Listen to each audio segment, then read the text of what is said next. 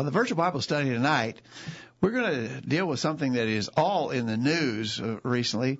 We're going to talk about abortion. Of course, there's been a very significant recent Supreme Court ruling, and that's had a tremendous reaction in our society and our culture. And so we want to review some of the biblical arguments that we believe show that abortion is a sin.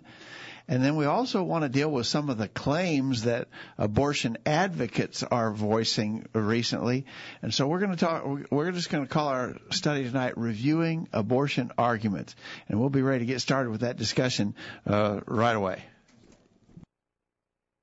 It's time for this week's edition of the Virtual Bible Study. The Virtual Bible Study is a live, internet-only call-in program dedicated to the honest study and discussion of God's Word. Do you have a question about something in the Bible? Or are you simply interested in learning more about the Scriptures? If so, we hope you'll stay tuned tonight as we look into the pages of God's Word. The Virtual Bible Study is brought to you this time each week by the College View Church of Christ in Columbia, Tennessee. You can participate in the discussion tonight by calling 931-381-4567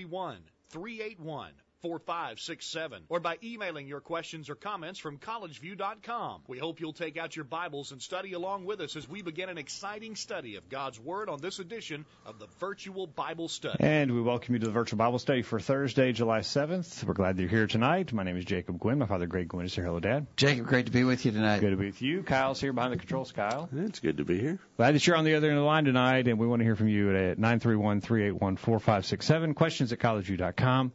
And in the chat window to the bottom of your video feed if you're watching us live tonight. And anytime you're listening, questions at collegeview.com is available. Send us an email and let us know your thoughts. Jacob, we got a couple of announcements that we want to make. One really significant one. That is that a week from next Monday and Tuesday are the dates for our community Bible study here in Columbia. We've done this a number of times before. This will actually be the 10th time that we've done this. We've had to suspend it the last couple of years because of COVID concerns and regulations.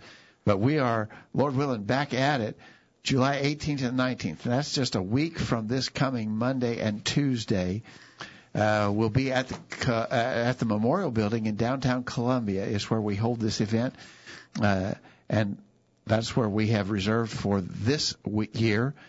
Again, the Columbia Building, it's on West 7th Street, just 2 blocks west of the downtown main square. Very easy to find.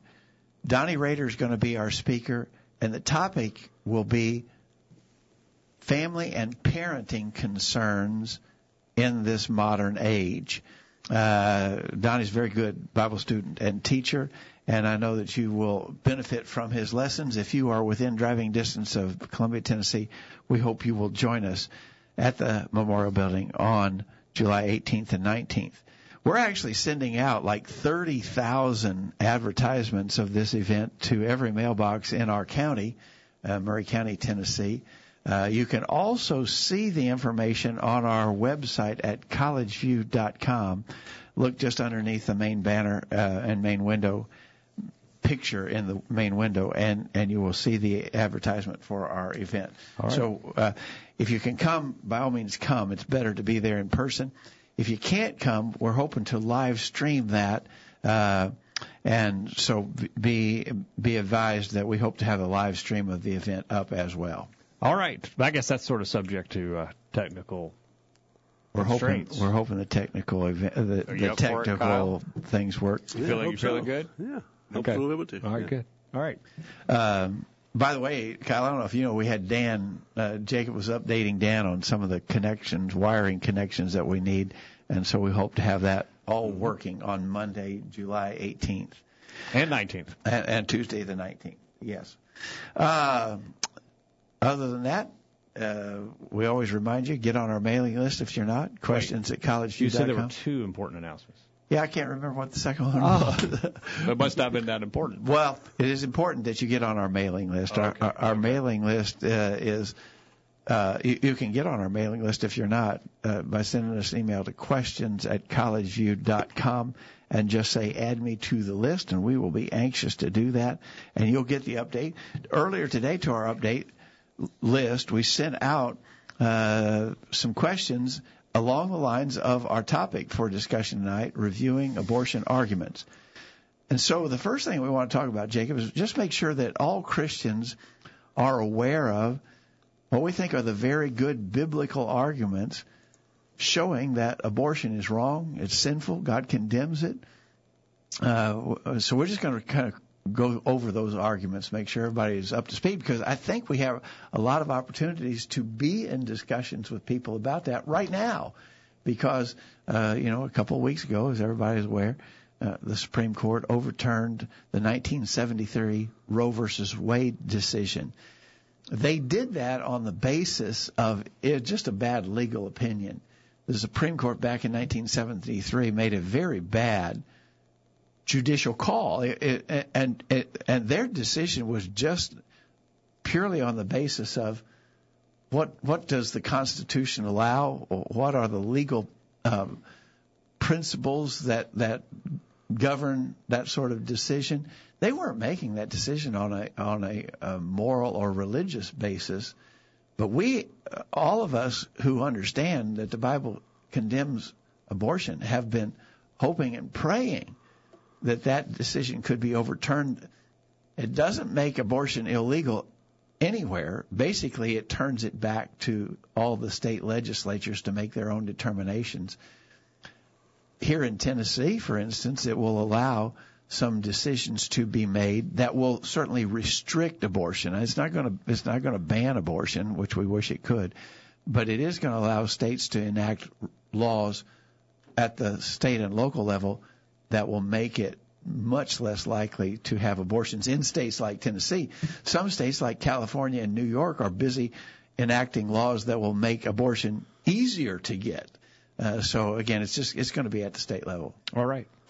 And we need to know what the Bible teaches, because it may surprise you, or maybe it won't surprise you, to know that some folks who claim to be Christians, who claim to believe in the Bible, would think that abortion is okay. So we need to see what the Bible teaches on this subject. And so we're ready to defend the truth. Yeah. And after we do that, then I want to spend just a little bit of time at the end of our program talking about some of the, I think, flawed arguments that abortion advocates make about this. So we'll look at that too. All right. So, first thing, what's the best arguments? What are the best Bible arguments that condemn abortion? Let's look and see what our emailers said, Jacob. Best Bible arguments. First up, from Grant tonight. He says the Bible teaches that murder is condemned. He references Romans 13, verse 9, Revelation 21, verse 8. And that's pretty much a given. I don't know that anybody would argue that murder is acceptable to God. I mean, there's a lot of sins that people argue about.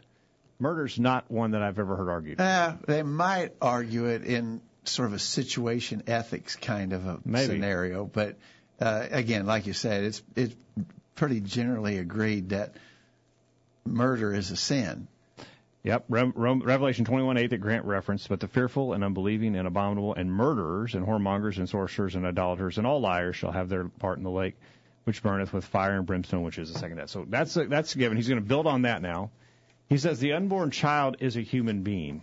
He references Psalm 139, verse 13, which states, "For you formed me, my inner parts, you wove me in my mother's womb." So he says the unborn child is a human being. Notice he says that God calls the unborn child in Genesis 25, 22, and 21 and 22. He calls the unborn children in Genesis 25, verses 21 and 22. Isaac prayed to the Lord on behalf of his wife because she was barren, and the Lord answered him, and Rebekah conceived, his wife conceived, but the children struggled within her. So he's saying that the Bible refers to the unborn as children that are struggling within her. He says we can clearly see from these verses that an unborn child is a human being, referred to as children, and to abort such a one is to commit murder. I believe that innocent life is sacred to God from conception to birth to natural death. Jeremiah 1 verse 5 states, "Before I formed you in the womb, I knew you, and before you were born, I consecrated you." Okay, I Thank agree. You, Grant. Yeah, I agree with everything Grant said there.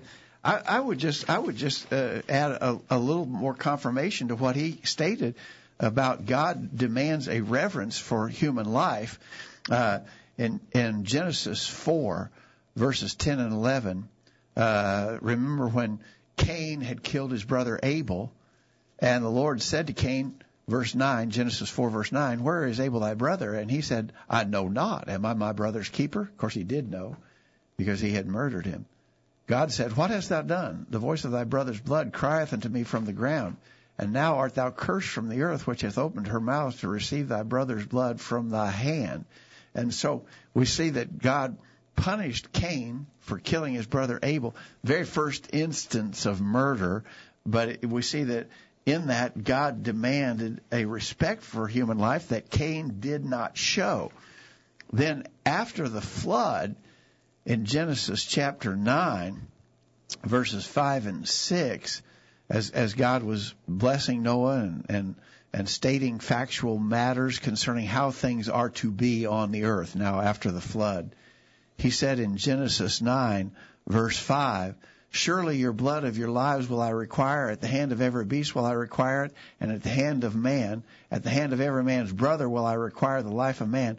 Whoso sheddeth man's blood, by man shall his blood be shed, for in the image of God made he man. And so I would just offer those verses as confirmation of what Grant was stating there. God demands a respect for human life. Murder is a sin. And that's just straightforward. All right. Thank you, Grant, for your email tonight. Kent in Calhoun, Georgia, is back on the email tonight. Yeah, we've been missing Kent. He's been pretty sick recently, and we've missed his emails. He's our most faithful email correspondent, and we're glad to have him back. Thank you, Kent, for your email tonight. He says, Exodus 21, 22 and 23, if men strive and hurt a woman with child so that her fruit depart from her, and yet no mischief follow, he shall be surely punished according to the woman's husband will lay on him. And he shall pay as the judges determine. And if any mischief follow, thou shalt give life for life, since Moses stated life for life, indicating the life of an unborn child is in equal value to the life of one who caused its cessation, indicates that there is a human status to life in the womb. I like that. That's one of my favorite arguments that Ken has posed there. And again, if you're not familiar with that argument, write it down so you can go back and review Genesis 21, verses 22 through 25. Let me read all of that for us. Again, that's Exodus 21. In Exodus 21, at verse 12, it says, he that smiteth a man so that he die shall surely be put to death. So that states the penalty for killing a person. You kill a person, you murder a person. It's not, all killing is not murder, but in the case of murdering a man, he that smiteth a man so that he die shall surely be put to death. Now, with that basis, with that groundwork, verse 22, if men strive and hurt a woman with child so that her fruit depart from her, and yet no mischief follows. Okay, here's in some kind of a circumstance, a pregnant woman is injured so that her baby is born. Premature birth. Her fruit departs from her. Her fruit departs from her, but no mischief follows. In other words, the child lives, not harmed. No mischief. He lives, and there are no consequences. No consequences to the child. He's not born with some kind of disability. Missing a limb or something. Yeah. But even at that, the man who caused it shall surely be punished, according as the woman husband will lay upon him, and he shall pay as the judges determine. Now, if any mischief follow, then thou shalt give life for life, eye for eye, tooth for tooth, hand for hand, foot for foot, burning for burning, wound for wound, stripe for stripe.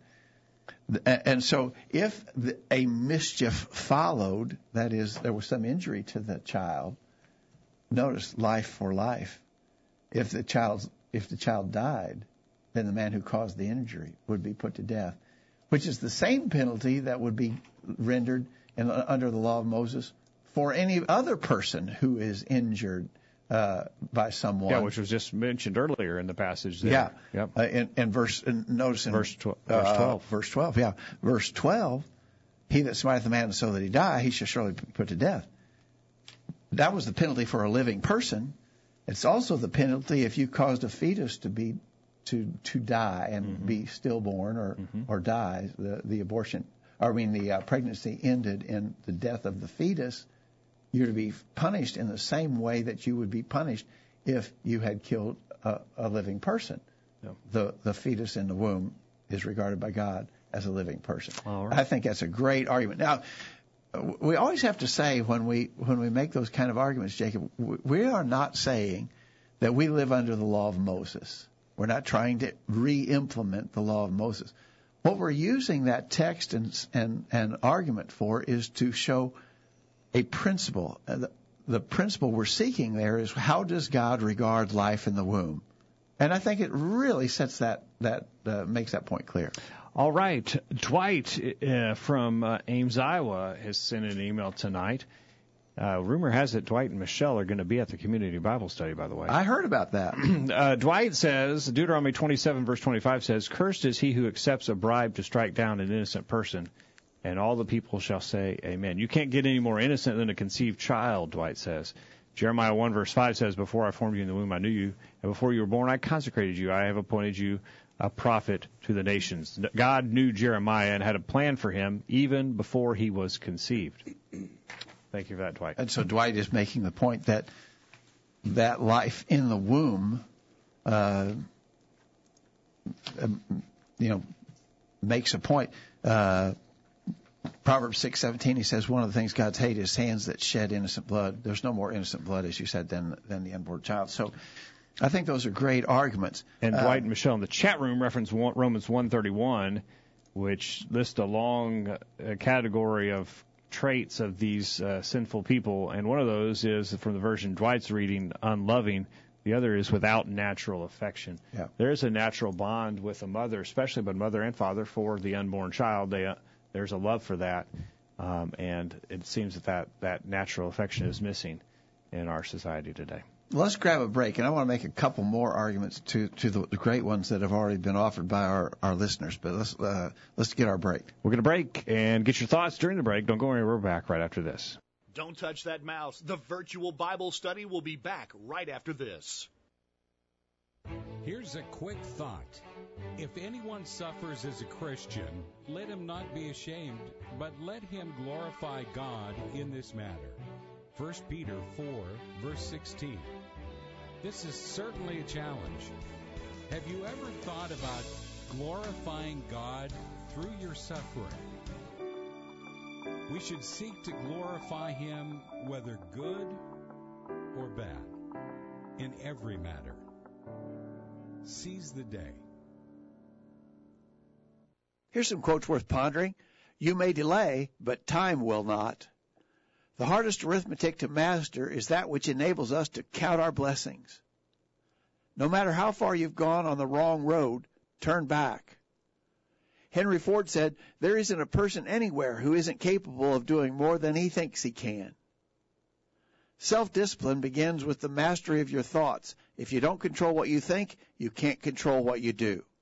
Man, wish I'd said that. Use your internet connection for something good. Listen to the virtual Bible study every week. Now, back to the program. We're back on the program tonight as we look at abortion and look at what the Bible teaches on the subject. We need to be prepared to demonstrate and teach what the Bible teaches about the subject. There are going to be many in our society who disagree with us, and sadly, some who claim to be Christians are going to disagree with us. We need to be prepared with the defense of the gospel here on this important subject. And I think that, as we said, there's going to be some openings to engage people in this discussion. It's a really important discussion. This has been one of the greatest atrocities, I would argue, the greatest atrocity committed by our people in our country. The statistics concerning the number of babies that have been killed by abortion since 1973, almost 50 years, just short of 50 years.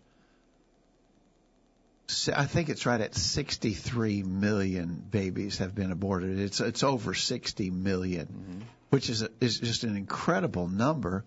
I've always thought the sort of the contrasting number that really emphasizes how huge that number is all the soldiers that ever died fighting for America, going all the way back to the Revolutionary War, both World Wars, Korea, Vietnam. I mean, every military conflict that the United States has ever been engaged in, the total number of soldiers that were killed in all of those 1.5 million.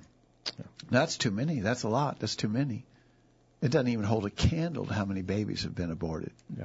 It's crazy. Just amazing.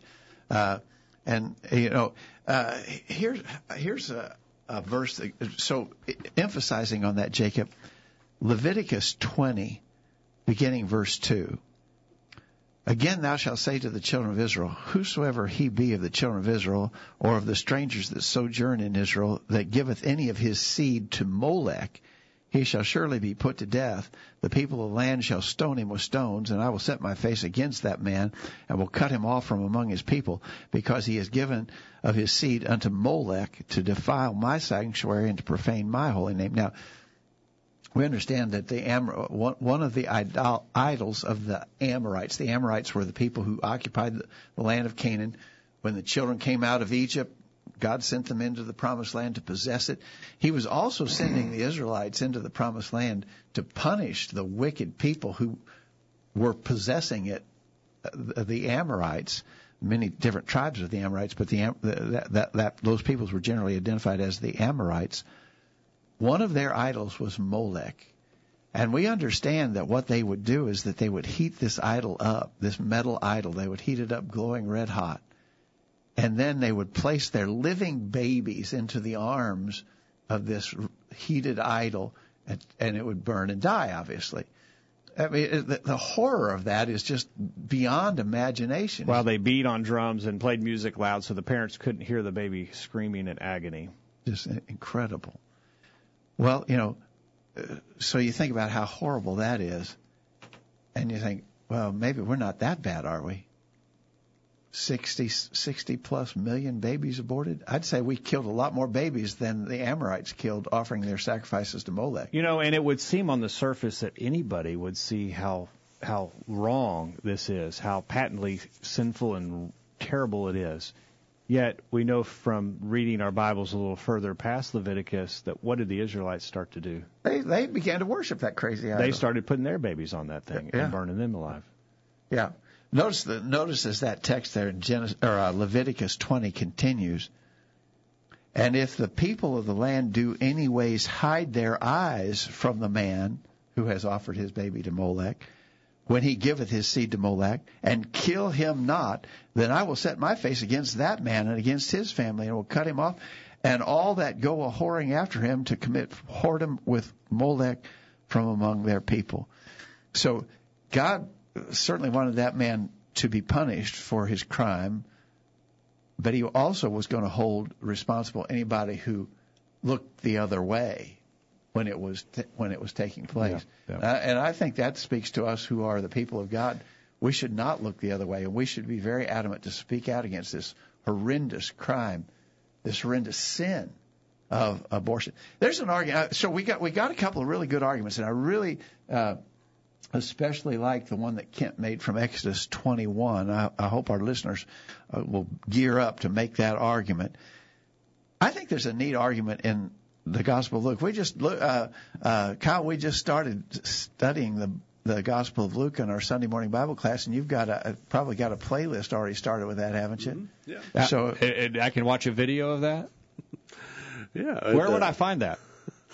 At the College View live stream on YouTube. Yeah. Good. I got to get you a little plug. Go ahead. All right. So Luke, of course, is a physician. Paul called him the beloved physician, Luke. And so it's interesting, but he's also making this argument by inspiration, but he's also a physician. So the book of Luke starts with the angel Gabriel appearing to Zacharias to tell him that he and his wife Elizabeth, who have never been able to have children, are going to have a child in their old age. And that child would be John the Baptist. So I've made the point in our class, it's interesting that the New Testament does not begin with the birth of Jesus. The New Testament begins with the birth of John the Baptist. And Elizabeth, John the Baptist's mother, Elizabeth, was about 6 months pregnant when the same angel Gabriel appeared to Mary to say that she was going to give birth to the Savior Jesus. And when she learned that, in Luke chapter 1, verse 39, Mary arose in those days and went to the hill country in haste into a city of Judah and entered into the house of Zacharias and saluted Elizabeth. Now, they were cousins.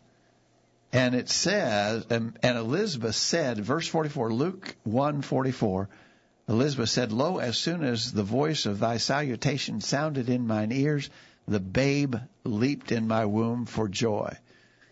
Now, the Greek word for babe that, remember, Luke is a physician, Luke is an inspired physician. The word that Luke used for babe is the Greek word brephos. If you're going to spell it with English letters, it's B-R-E-P-H-O-S, brephos. And so he used that word brephos to describe the fetus still in the womb of Elizabeth, the fetus who, when born, would be John the Baptist. In chapter 2 of Luke, Mary and Joseph go to Bethlehem, and she gives birth to Jesus. The birth of Jesus is announced to the shepherds in the field by angels. The shepherds immediately come to Bethlehem. Verse 16, Luke 2, they came with haste and found Mary and Joseph and the babe lying in the manger. The babe is Jesus. Luke, the inspired physician, speaks of a baby now born, and he uses the same word, brephos. Mm-hmm. I think that makes an interesting argument. I think a positive argument showing that God regards the life in the womb the same as the life out of the womb. Yep. And again, I hope we can be ready and prepared to make those. You mentioned before the break, Jacob, one other argument that I think is important to make: the sin of being without natural affection. 2 Timothy chapter 3. 2 Timothy chapter 3, verse 1. 1 Timothy 3, verse 1. Know this, that in the last days, perilous. What did I say? You said first. Oh, I meant 2 Timothy. Said, yeah. 2 Timothy 3, beginning verse 1. Know also that in the last days perilous times shall come. For men shall be lovers of their own selves, covetous, boasters, proud, blasphemers, disobedient to parents, unthankful, unholy, without natural affection. Truce breakers, false accusers. He goes on to the list, to add to that list. But the expression without natural affection, these are among the sins that Paul said would become prevalent in these last days. And I think we are living in these last days. And certainly the sin of being without natural affection is, I think, most perfectly defined by those who would commit abortion. There ought to be a natural bond between a parent and child. It is that natural affection. You know, even in the animal world, there's a natural affection for an animal and its offspring. You know, try to take a puppy from its mother, try to take a kitten from its mother. You're going to get a reaction because even an animal has a natural reaction to defend its offspring. And when humans can kill their unborn babies, it's certainly without natural affection. I think there's one other argument about abortion, and that I think we can make is that it's rooted in a misunderstanding of the blessing of children. Yeah. The scriptures are clear on that. And our society views children as a curse, as an obligation that we just need to, we can't deal with that. So the 127th Psalm, verse 3 says, "Lo, children are a heritage from the Lord, and the fruit of the womb is his reward. As arrows in the hand of a mighty man, so are children of the youth. Happy is the man that hath his quiver full of them." There's a blessing in children that our society does not honor, and it's from God. And I think abortion is rooted in a misunderstanding and misappreciation of the blessing that God has given to us. I think you're exactly right. Along those lines, you talked about Molech. Why would somebody in those times offer their baby to an idol? Why would you do that? Why would you take a baby and put him on that molten hot idol's arms and have it burn to death? Why would you do that? I would think that what would motivate a person to do that was because they thought it was going to benefit them some way. Make their life better. Yeah. It would do them better. It'd be a selfish act for your own perceived benefit. I will sacrifice this life so that my life will be better. Yeah. Isn't that exactly what's happening with abortion today? Exactly. I will sacrifice my baby because it's going to get in the way of my career. Yeah. I'm going to sacrifice the baby because I just don't want the stress of taking care of the baby. I'm going to sacrifice the baby because what I want. I don't want the baby right now. It's exactly the same motivation that would cause you to do it after the baby is born that you would do before the baby is born. Exactly right. All right. Let's grab our bullet point break, Jacob, and when we come back now, what we're going to do for the rest of the program is look at some of the flawed arguments that abortion advocates make. All right. We're going to get that, and hopefully your comments. Don't go anywhere. The virtual Bible study continues right after this. You won't want to miss what we talk about next. The discussion continues right after these important messages. Hello, I'm Nick Law from Jennings, Florida. I love to listen to the virtual Bible study and hear God's Word taught every Thursday night. This is Greg Gwynn with this week's Bullet Point. We want to emphasize that a certain amount of leisure time is right, proper, and even needful. Our Lord realized this and instructed His apostles in this regard during a particularly busy period of work. Notice in Mark chapter 6, beginning verse 30, it says, "The apostles gathered themselves together unto Jesus and told Him all things, both what they had done and what they had taught. And He said to them, Come ye yourselves apart into a desert place and rest a while. For there were many coming and going, and they had no leisure so much as to eat. And they departed into a desert place by ship privately." From this, we should obviously conclude that we need some leisure time. Without it, our physical and spiritual well-being will suffer. The other essential in this matter of leisure time is to manage it wisely. We are stewards of the time that God has given us and must regulate our schedules with this understanding. Ephesians 5, beginning verse 15 says, "Therefore be careful how you walk, not as unwise men, but as wise, making the most of your time, because the days are evil." Folks who make the pursuit of leisure time their primary concern are ignoring this concept of time accountability. Having established that we need some leisure time and that we need to manage it properly, let us suggest the following do's and don'ts. First, engage in activities that will tend to build you up spiritually rather than tear you down. Some types of activities, by their very nature, cause you to be with people and to be in places that yield prolonged and frequent temptations. Make a conscious effort to avoid these. Secondly, look for opportunities to spend time with faithful Christians. It's much easier to live righteously when you are around good people. Make it easy on yourself. Seek out that kind of company in your leisure time. Romans 12, verse 10 says, "Be kindly affectionate one to another with brotherly love, in honor, preferring one another." Third, don't be selfish. Remember to include your family in your leisure time plans. We've seen too many fathers and mothers who seem all too anxious to get away from their families at such times. Leisure time is good time to spend bringing up your children in, quote, the nurture and admonition of the Lord, Ephesians 6, verse 4. Number 4, constantly keep in mind the importance of your example before others. 1 Thessalonians 5, verse 22 says, "Abstain from all appearance of evil." And finally, number 5, the good general rule in these matters is to, quote, seek first the kingdom of God and His righteousness, Matthew 6, verse 33. Never let any such activity interfere with your spiritual service to God. If we will keep our priorities in right order, then we will be able to make the right decisions about managing our leisure time. So leisure time, we need some. But as Christians, we must be sure to manage it wisely. That's this week's bullet point. Think about it. A streaming Bible study. Why didn't I think of that? Now back to the guys. We're back on the program tonight, and Kyle already gave you your plug for the video feed. So why don't you take us through who is responsible for this program? Well, I think it's the College View Church of Christ in Columbia, Tennessee, which you can find us. Use your Google Maps or any kind of directional app. It's 1618 Hampshire Pike in Columbia, Tennessee. And there's actually an embedded Google map on our website. Well, I don't even have We are arrived. We're ready for the 23rd century. All right. I don't know about that. And we're talking about abortion on the program tonight. During the break, Dwight sent me a message. He said he referenced the Bald and Golden Eagle Protection Act. It was enacted in 1940. It currently prohibits anyone without a permit issued by the Secretary of the Interior from taking bald eagles. Taking is described to include their parts, nest, or eggs, molesting or disturbing the birds.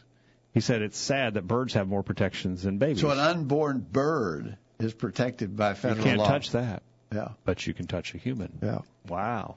Good point. Thank you, Dwight, for that. Yeah. David in the chat room says, notice that none of the people who are marching for the right to abortion were aborted themselves. which is obviously true, but it is a point.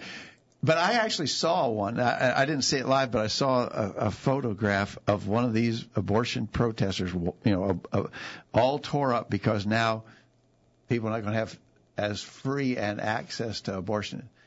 This protester sign actually said, "I wish my mother had aborted me." I don't know. There's some deep psychological problems there for someone to say that. But whatever. Wow, amazing. All right. Very sad, very misled. The devil's agenda is being heeded by so many in our society today. And now some arguments that are going to be used to support this. Here are the kind of arguments that we will face. We put these out on our update list. How would you respond when the abortion advocates say Christians aren't really pro-life, just pro-birth? And basically what they're saying there is they don't really care about people. They don't care about hurting people. They don't. They just got this agenda wherein they want babies to be born. So they're all about birthing babies, but they're not about helping people. And so they say they're pro-birth, but not really pro-life. Okay. Let's see what our emailer said about that, Jay. All right. Let's take it over to Kent. Being pro-birth is equal to being pro-life. The case being that those advocating the pro-birth position of necessity implies that the life of the child that is born must also be sustained after birth affirms the pro-life position. And Dwight says, we have no right to take the life of an innocent child, whether it is be just conceived or 18 days old with a heartbeat or full term. Life begins at conception. Just because the fetus does not have fingers, eyes, toes, etc., does not make it any less alive. Every living thing has a beginning, and conception is the beginning of life. Yeah. And actually, they do form fingers and toes and eyes pretty quick. Yes. From all of the pictures that we've seen of the development of a fetus in the womb. Yes. Actually, what I was going for, I appreciate both of those comments very much, but what I was going for is that claim of abortion people, that we don't really care about people, we just want babies to be born. We don't care about them after they're born. We're pro-birth, not pro-life. Did you know that these are among practicing Christians? We have talked, we will talk, we do talk about what identifies a person as true Christian, but self-identified Christians, do you know that they adopt children more than twice as often as those who are unbelievers?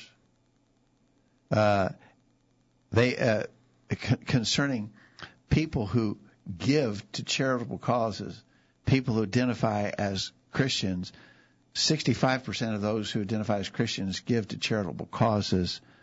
Only 41% of those who are non-believers give to charitable causes. And so statistically, the argument that we want to see those babies born, but we don't care about people and the troubles that they have in their life and issues that real folks have to deal with, that's just not true. Statistically, it's not true. And I think we should stand up for that and say, that those who profess Christianity are far more generous and open-hearted than those who do not. That's just statistically a fact. And so, they're making an argument that does not hold water when they claim that. All right. 931-381-4567, questions@collegeview.com. Okay. Here's now you actually see these signs. The pro-abortion people say, it's my body, my choice. I think that's really so hypocritical. And I don't want to get off into the politics of this, but back when there was so much debating about the vaccine mandates, it was my body, but it wasn't my choice. It was my body, but I was being mandated to inject it with vaccine. Under the guise it was better for others. Yeah. Right? It would protect the population. Yeah. Well, what's the difference? So in the case of abortion, my body, my choice, well, if we protect that life, then we're actually protecting a human life. Yeah. But let's see what our guys said in email here, Jacob. All right. Kent says, the pro-abortion advocate makes a decision to end a life that is independent of that of the mother. A body part is defined by a genetic code that it shares with the remainder of the body. The unborn child's genetic code differs from that of the mother's. And so Kent's saying it's not your body. It's another body because of the I had the same note on that, Kent. The unborn child has its own distinct DNA. The fetus's DNA is distinct from the mother's DNA while the fetus is still in the womb. The fetus has its own fingerprints, heartbeat. We know that they feel pain. The fetus feels pain. Science confirms that it's not the mother's body. It's another person's body. And that fetus maintains its own distinct body even in personhood. And so my body, my choice is not true. There's another living being in the mother's womb. It's a separate body, a separate person. And so that argument is just tremendously flawed. And I think we really need to be ready to make that point, because that is the main rallying cry of the abortion advocates is my body, my choice. Absolutely. And it's just not true. And, it is your body, but you have obligations that you have to fulfill. A person has obligations to their family, for instance. Now, that's not honored in our society today, but it used to be honored in our society today. Back in 1878, there was a yellow fever outbreak in Memphis, and in the newspaper in Memphis was a report of a man who had deserted his wife and child who had the yellow fever, and he, rather than risking his body to care for his obligation, his wife and his child, he deserted them and left. The newspaper reported on this. Now, this is how responsibility was viewed in 1878, how natural affection was viewed in 1878, how everyone just knew you took care of your offspring and your family. The newspaper reported this man had left his wife and his child and said, the newspaper said this, if he hasn't died from the yellow fever, somebody ought to kill him. That's what the newspaper said. Yeah. Because people understood you had an obligation. Yeah. But today we don't. Yeah. Now it's my body. I don't have to care about anybody else, whether they're born or unborn. I just live for myself, and I only care about myself. Yeah. And I only do what I think is best for me. We live in a selfish society. Absolutely, exactly right. Dwight, on this point, my body, my choice, says, Ecclesiastes 12:7 says, then the dust will return to the earth as it was, and the spirit will return to God who gave it. Our body is not ours, as some think. God was the one who gave us the life and the spirit within it. Just because we have a body and we as humans can make decisions does not mean that we make right decisions. 1 Corinthians 6, beginning verse 19 says, do you not know that your body is a temple of the Holy Spirit who is in you, whom you have from God, and that you're not your own? For you've been bought with a price, therefore glorify God in your body. Okay, thank you, Dwight, for that. This thing, my body, my choice. Yeah, you have a choice. That choice actually existed before that pregnancy was conceived. You have a choice. Use that choice and do not commit the immorality that very often leads to these pregnancies that result in abortion. We're going to talk here in a minute about who gets abortions. And statistically, the people who get abortions are one who have just been immoral and they want to escape the consequences of their immorality. All right. 931-381-4567. Let's grab our last break and we'll come back and we'll finish this up. All right. Don't go anywhere. We're going to the top of the hour right after this. Did you hear what they just said? Call in during this break and let everyone know what you think. The virtual Bible study continues after this announcement. My name is Roger Toombs, and me and my wife love to listen to the virtual Bible study on Thursday nights. We're tracking the trends on the virtual Bible study. A recent survey found that more than 40% of schools reporting to the National Center for Educational Statistics stated that they do enforce dress codes. This included over 60% of U.S. middle schools and 56% of high schools, which reported strict code policies for students. That information is via tipforefficiency.com. The Word of God says in 1 Timothy 2, verse 9, women should adorn themselves in respectable apparel with modesty and self-control. Share your comment with the world. Call in now and be a part of the virtual Bible study. Now, back to the program. We're back going to the top of the hour talking about abortion and looking at some arguments that some would make to justify this act. Okay, so here's another argument that's offered by the pro-abortion people. Abortion must be allowed because of rape and incest. We hear that all the time. Well, I'll just give you the statistics on that. The number of this is among those who had an abortion in the year 2020, okay? 0.01% had an abortion because of a pregnancy resulting from incest. 1/100th of 1%. I mean, it's almost fractionally zero. And just 0.15% because a woman had been raped. Less than 1%, just 1/10 of 1% effectively. So those numbers. So we're gonna abort 60+ million babies in America over the last 50 years because we want to protect the right of women who've been raped or have a pregnancy resulting from incest. We're going to kill all those other babies because there may be just a fractional handful of babies resulting from these horrors. Now, I would go further to say that even in those cases, that's a big debate, but my thinking in that debate is even in those cases, that's still a human life in the womb. We're going to kill that baby because of the sins that the father committed? That doesn't seem just in any way, shape, or form. No, it's not to minimize the pain the mother endures, but the answer to that is not to take a life. Let's punish the father who committed the sin. Why don't we murder or not murder those? Why don't we put those people to death? Yeah, why don't we put them in jail at least? Well, yeah. And then there's also the arguments also offered that abortion has to be allowed to protect the health of the mother. The mother's health may be at risk if she carries this baby. Well, pregnancy is way safer in our day and time than it's ever been in the course of history. All kinds of advances have been made. Yeah, you can't make that argument anymore. No, you really can't.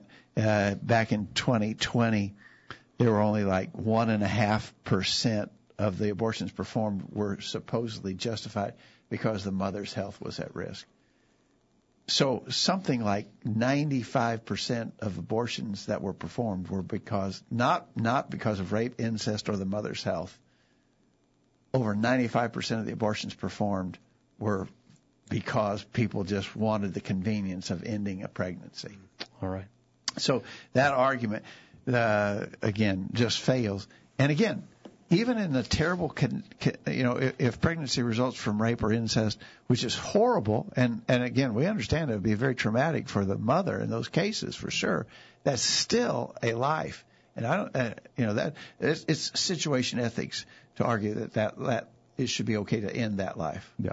All right. There are other options to help with that. With that for sure, but taking a life is not the solution to the problem. All right. We'll see what our email let's see that. Kent says, pregnancy due to rape and or incest is rare and with proper treatment can be prevented in the majority of cases. However, when such cannot be prevented and pregnancy does occur, such is not a justification for the pro-abortion position. There's no logical or scriptural proof that abortion is right. Situations are not determined based upon subjective thinking. The unborn child is a human being that is an independent life within the mother. The killing of an unborn child is an unwarranted act ethically, just like the unwarranted killing of human life of one who has already been born. Yeah. All right. And Dwight says abortion, that is murder, is still murder any way you look at it. Just because something bad happened to someone does not give us the right to take it out on someone else, and someone else is an innocent child. Or that someone else is an innocent child. There are other options such as adopting out the child or loving the child who did no wrong to you and raising it. Why should it suffer death because of someone else's sin? Great, Dwight. I think you're exactly right. Okay. We're running out of time. we're trying to go through some reviewing. So we titled our program Reviewing Abortion Arguments. We reviewed the biblical arguments that condemn abortion. We're reviewing the arguments that pro-abortion people make, and they don't hold water. Here's one of the arguments we're hearing a lot is the Supreme Court really did a bad thing because the majority of Americans support abortion. Well, that's not true either. The majority, certainly the majority of Americans do not support abortion, late-term abortions. I guess it could be argued that it's about 50-50 for abortions in the first trimester of pregnancy. My answer to that would be majority opinion doesn't establish what's right and wrong, for sure. And I don't understand why some people say, well, it'd be okay to kill a baby up to, maybe 15 weeks, but you can't kill a baby after 15 weeks of pregnancy. It's arbitrary. That's really an arbitrary rule. I don't understand that, but I think there are probably a lot of so-called Christians who would probably favor that, and I think that's a big mistake. We see the fallacy of basing our decision on what everybody else is thinking, Kyle, especially when the Scriptures are so clear on that.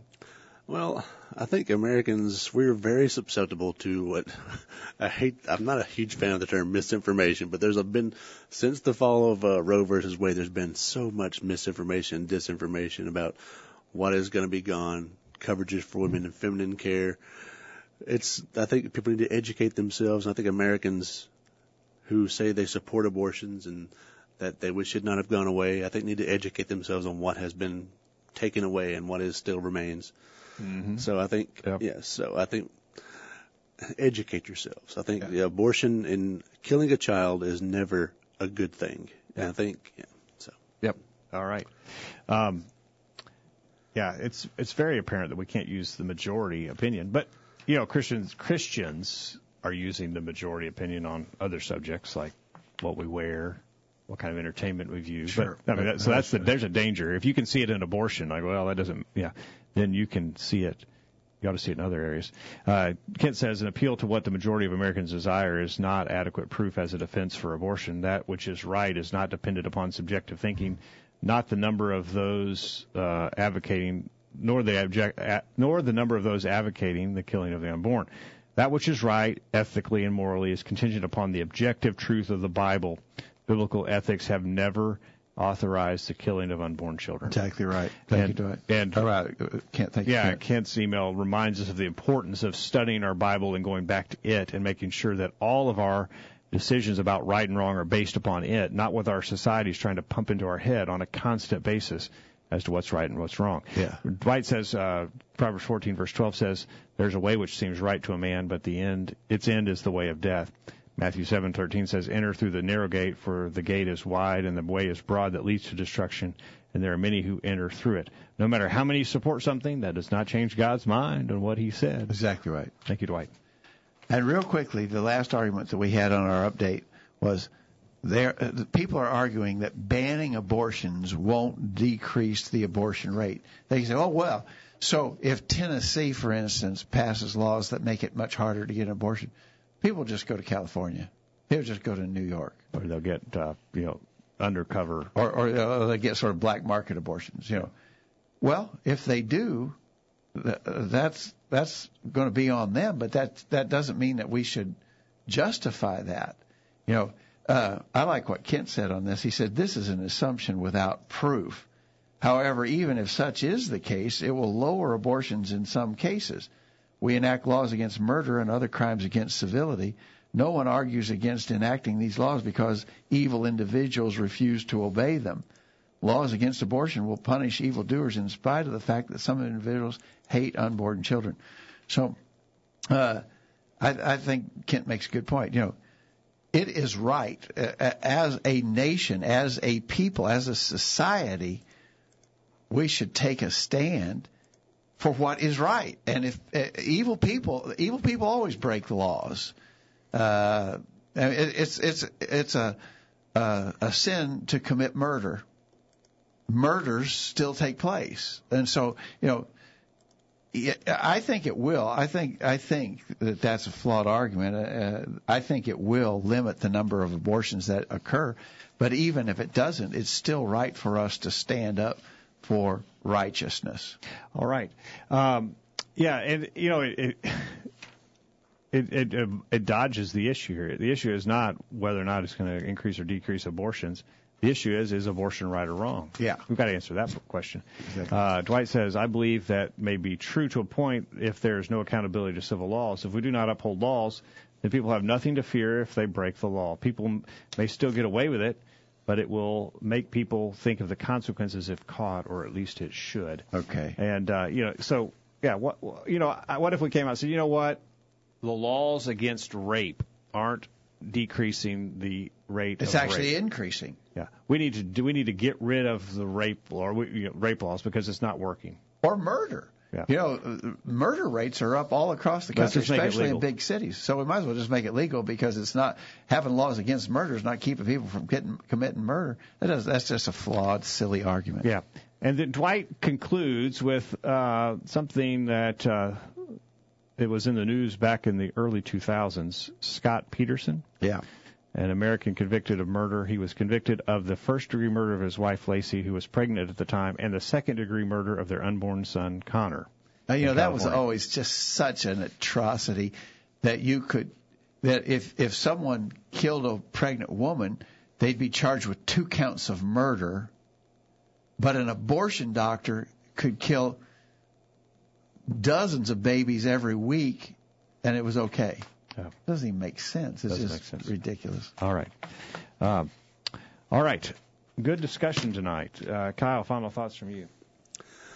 I think it's an important study. I think Christians, which I think if you are a Christian, you need to read your Bible and understand what the Bible says. And I think we've covered that tonight. The Bible is very clear that life is precious, and I think we cannot kill a child. And the baby is a life, unborn. Yeah. Amen to that. It's clear from the Scriptures where we need to stand on this subject. Kyle, thanks for helping us get it out on the air tonight. Dad, good discussion tonight. One that we need to be prepared, as you mentioned at the start of the program, to share with others. Yeah. I think there may be some open doors here. I think so too. Yeah. Why not walk through them? Why not bring it up? Yeah. It's on a lot of people's mind. And it might be, it might be that leads to other important moral and spiritual discussions you can have with people. And don't just say, I think it's wrong. Say, the Bible teaches it's wrong, and here's why. Yeah. If if you see the door open, go through the door. Don't just look through it. Just go through it. Exactly Talk right. about it. All right. Thanks for your time tonight, Dad. Thanks, Jacob. And thank you for being a part of the program. Hope you benefited from our study and discussion of God's Word. Hope you make plans to be back here this time next week for another edition of the Virtual Bible Study. In the meantime, we encourage you to put God first in your life, study His inspired Word of the Bible, and live by it every day. You'll never regret it. Thanks for listening to the Virtual Bible Study, brought to you by the College View Church of Christ. The College View Church of Christ meets at 1618 Hampshire Pike in Columbia, Tennessee. If you are in the Columbia, Tennessee area, we encourage you to worship with the College View Church of Christ on Sunday mornings at 9:30 and on Sunday evenings at 6 o'clock. The College View Church of Christ also welcomes you to attend their Wednesday night Bible studies at 7 o'clock. If you have any questions about something that was said on tonight's broadcast or would like more information about the College View Church of Christ, please call 931-381-4567. That number again, 931-381-4567. Or for more information on the internet, visit collegeview.com. Be sure to tune into the Virtual Bible Study this time next Thursday for another informative study of God's Word.